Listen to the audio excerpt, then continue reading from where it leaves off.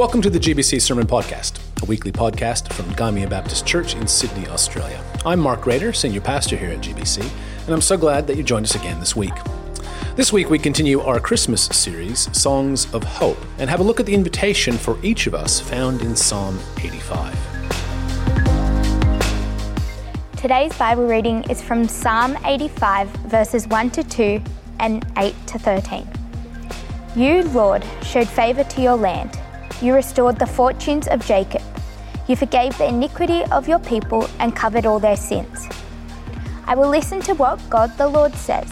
His promises peace to his people, his faithful servants, but let them not turn to folly.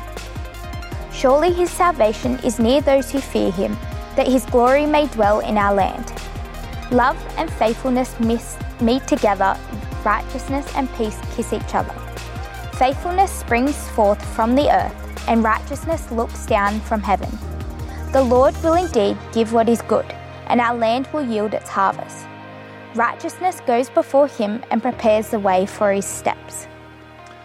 Well, welcome back to our series, Songs of Hope, in which we are examining the Psalms that are part of the lectionary readings for the church season of Advent. And in case you're unfamiliar with either the terms Advent or lectionary, let me just very briefly introduce them to you again. The lectionary is a 3-year cycle of readings that's used by many churches around the world that contains 4 readings for each Sunday. There's one from the Psalms, which we're using, another one from somewhere else in the Old Testament, and then one from the Gospels and one from the Epistles. And the idea is that over 3 years, you would read fairly significant chunks of the Bible together. And I think it's really important in a time like this, when we feel disjointed and isolated, to remember that we are part of something much, much bigger. That while we might be one community of faith gathering together, in this case online, we're part of countless communities of faith who today will be reading this same psalm and perhaps reflecting on it at the same time. And I think that's kind of exciting. We're also doing the lectionary readings for the season of Advent, and that's the 4 weeks leading up to Christmas. It's a period of time where the church has traditionally set aside some time to focus our hearts and minds in preparation to celebrate the first coming of Jesus and also to prepare our hearts for his second coming. And while we don't talk much about the second coming anymore, it's not a huge focus in many of our churches. Some of you might remember when it was. You might remember the charts and the timelines and the studies in the book of Daniel and Revelation and all of those sorts of things. But the controversies that they created and some of the hassles around that has kind of meant that there's been a de-emphasis on it. But the second coming of Jesus is actually, I think, a really important theme and doctrine for us as we reflect on Psalm 85 today. So if you have your Bibles with you, why don't you turn to this psalm? I want to draw your attention to a few features within it and present for us, I think, a really important, significant, and exciting invitation to participate with what God is doing. So Psalm 85, it opens as a corporate hymn should open, first of all with lots of us and we language, but also focused solely and squarely on the work of God. Now, the reading itself in the lectionary is verses 1 and 2 and then 8 to 13. I want to deal with the whole psalm. Just as an aside, one of the reasons why they may have stopped after verse 2, if you have a look in your Bible, there may be a little letter after it, a little textual note that tells you that there's a Selah, the word Selah. We don't know what it means. We don't know whether it's a musical connotation to pause or whether it's kind of the equivalent of an amen or whatever it might be. And that might be why they've chosen to pause there. But I want to take the whole section because I think there's some really significant stuff in it. I want you to notice, though, the focus on the work of God. They begin by referring to what God has done in the past. You, Lord, showed favor to your land. You restored the fortunes of Jacob. And again, before we move on, I want you to notice that the restoration, the renewal of fortunes is actually more than simply what the author goes on to talk about in relationship to sin. As the psalm unfolds, we find that the restoration and renewal includes more than their relationship with God, but actually has implications for the really practical components of life, including the harvest. But then there's this shift to the ways in which God has both demonstrated his restoration and renewal of them, and also kind of how that has come about. And there's a whole series of, I think, striking verbs here. The first of them is, you forgave the iniquity of your people. And forgave or forgive is a pretty powerful verb in and of itself. But the term itself in the Hebrew is actually a little bit different. Usually it's translated as to lift, to actually take something away. And so the very first thing that God has done, because the emphasis is on God, is that he has lifted up the iniquities. He's taken them off the shoulders of his people, which is followed by the description of him covering all their sins. And this is not the same word that's used to talk about the atonement, right, which essentially means to cover. It's actually the same word that's used in the story of the flood to describe the waters covering the mountains. This is not God kind of throwing a blanket over our sins, where you can still basically make out what's underneath. This is a description of God burying our sins.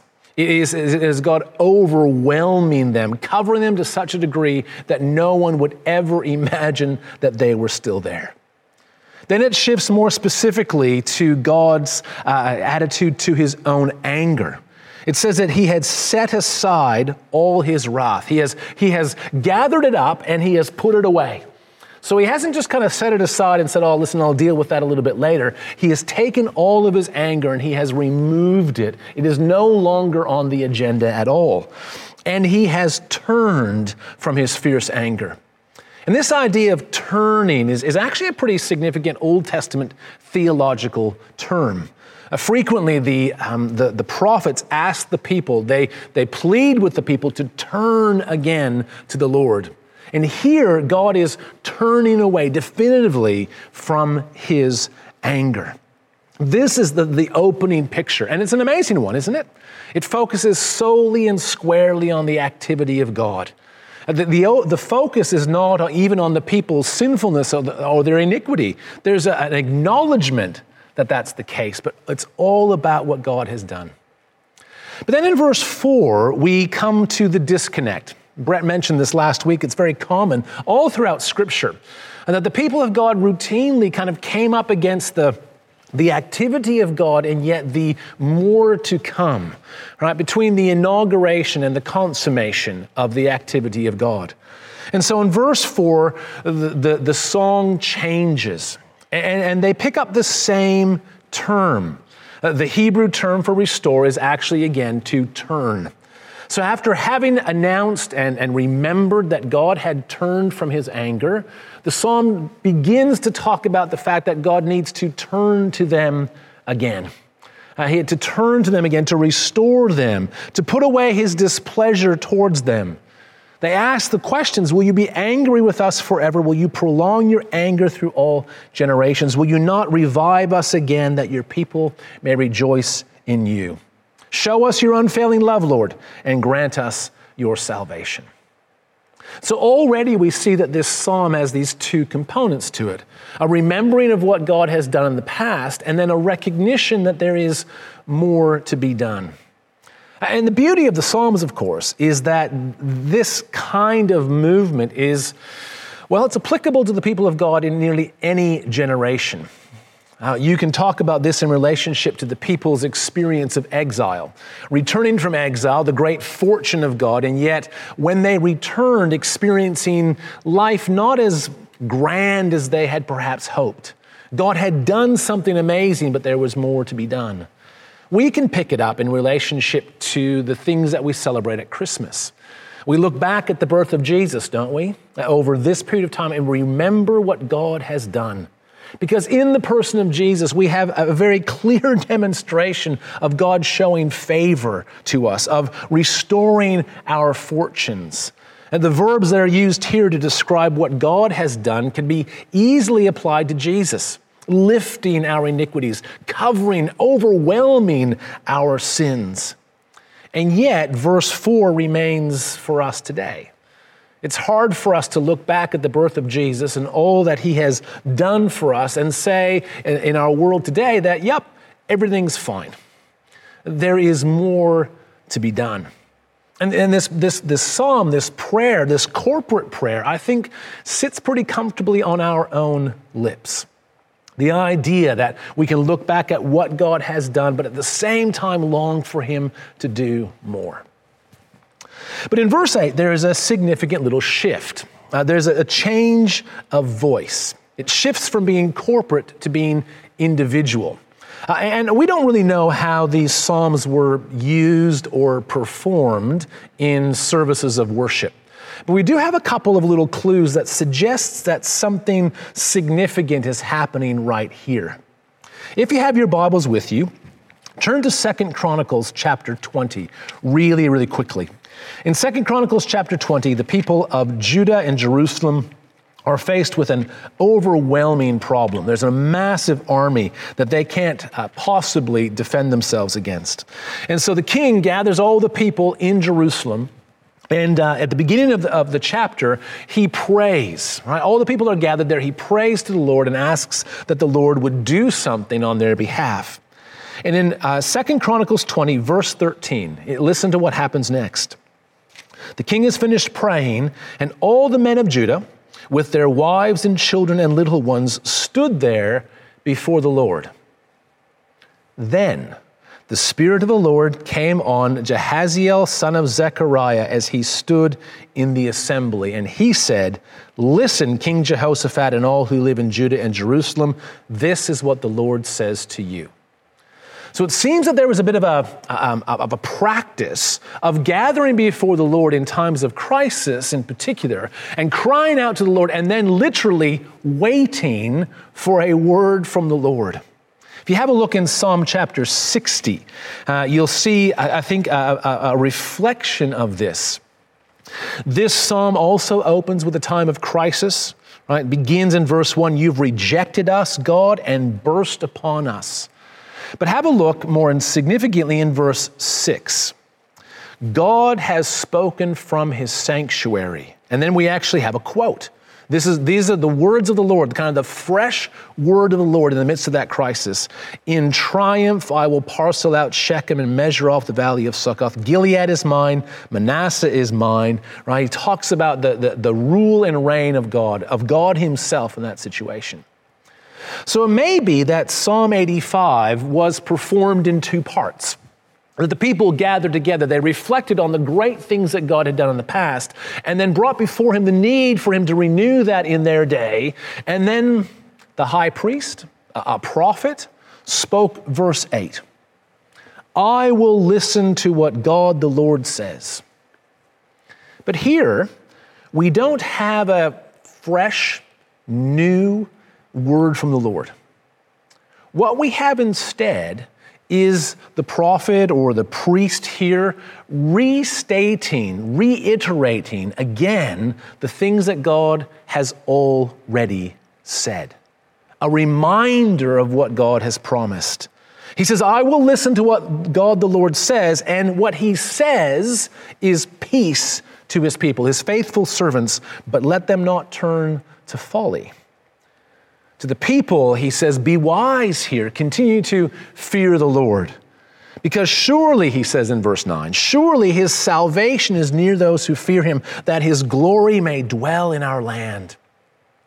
So while there is no fresh new word of the Lord that says this is what's going to happen and this is when it's going to take place, there is this really important pause of faith. An opportunity for the people who have just poured out not only their reflections on what God has done, but their desperate need for him to continue to work. And in the midst of that, they are not given a clear path forward, but they are called to remember what God has already said. Because what God speaks, he does. What the Lord declares with his voice becomes reality. And then there's this remarkable, again, kind of a final part of the psalm. And I think this is where our invitation exists. So again, as I was reading this through, I was struck by the shift in verse 10 to personifications. It's kind of like we are introduced to the heroes of God's future plan, of his desire to bring peace to his people. And you kind of picture these characters. Love and faithfulness, we're told, meet together. Righteousness and peace kiss each other.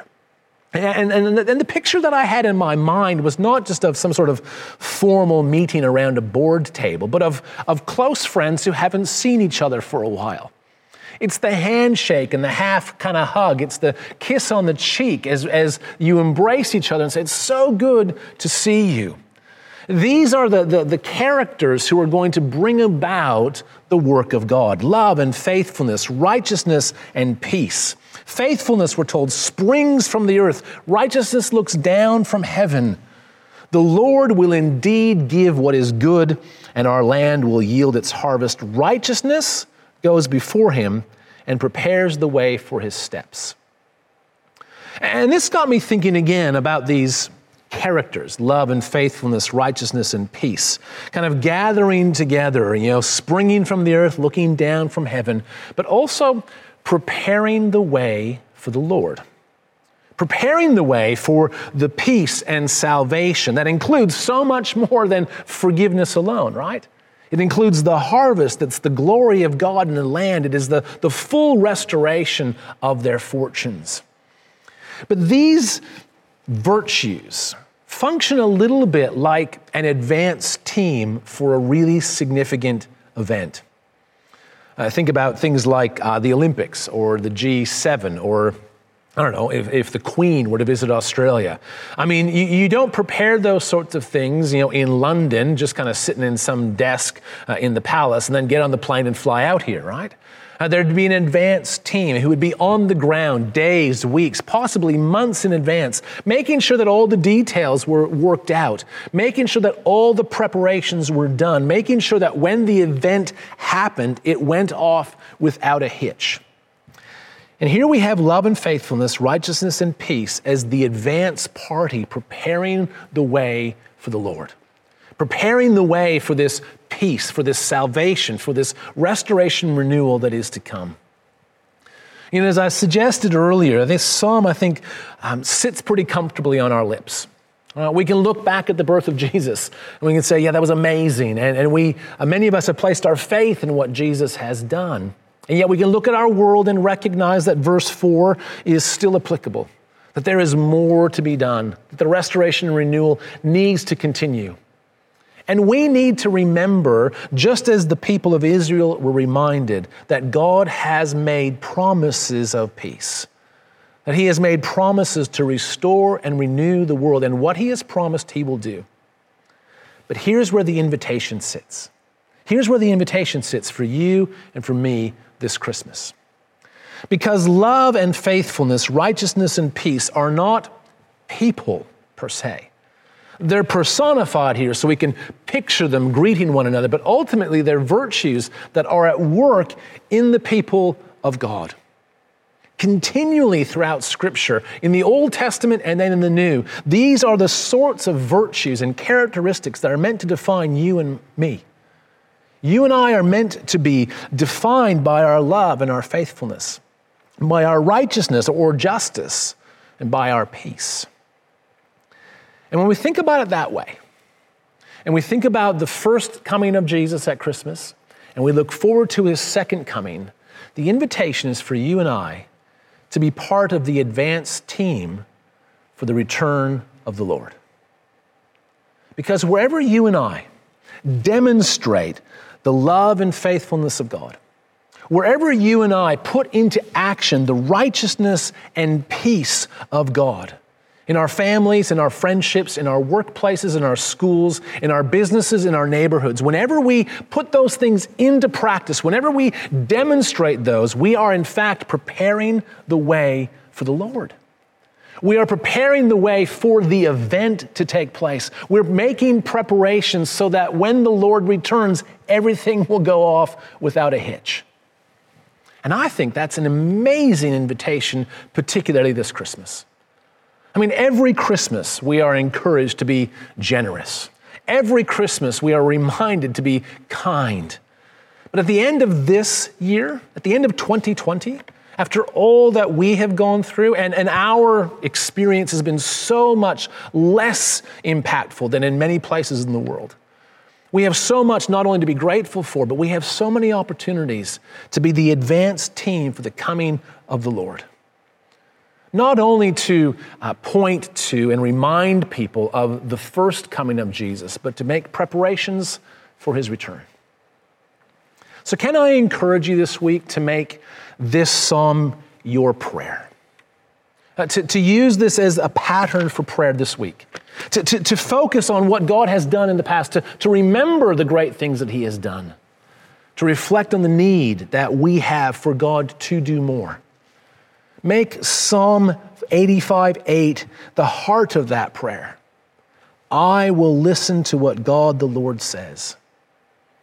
And if there is no fresh, immediate word, remember what has already been said. And then look for the opportunities in every circumstance and every situation to demonstrate love and faithfulness, righteousness and peace as we work out what it means to be the advance team for the return of our Lord and Savior, Jesus Christ. So will you make Psalm 85 your prayer this week? Thanking God for what he has done in the past, acknowledging our need for him to continue to work, listening for and reflecting upon what he has said, and then looking for opportunities to participate as part of the advance team preparing the way for the Lord. We hope you join us again soon, and would love for you to join us for church at gbconline.org.au at our regular service times of 8:30, 10:30, and 6 p.m. Australian Eastern Standard Time. You can also follow us on Facebook or visit our website at gamiabaptist.org.au. Until next time, God bless.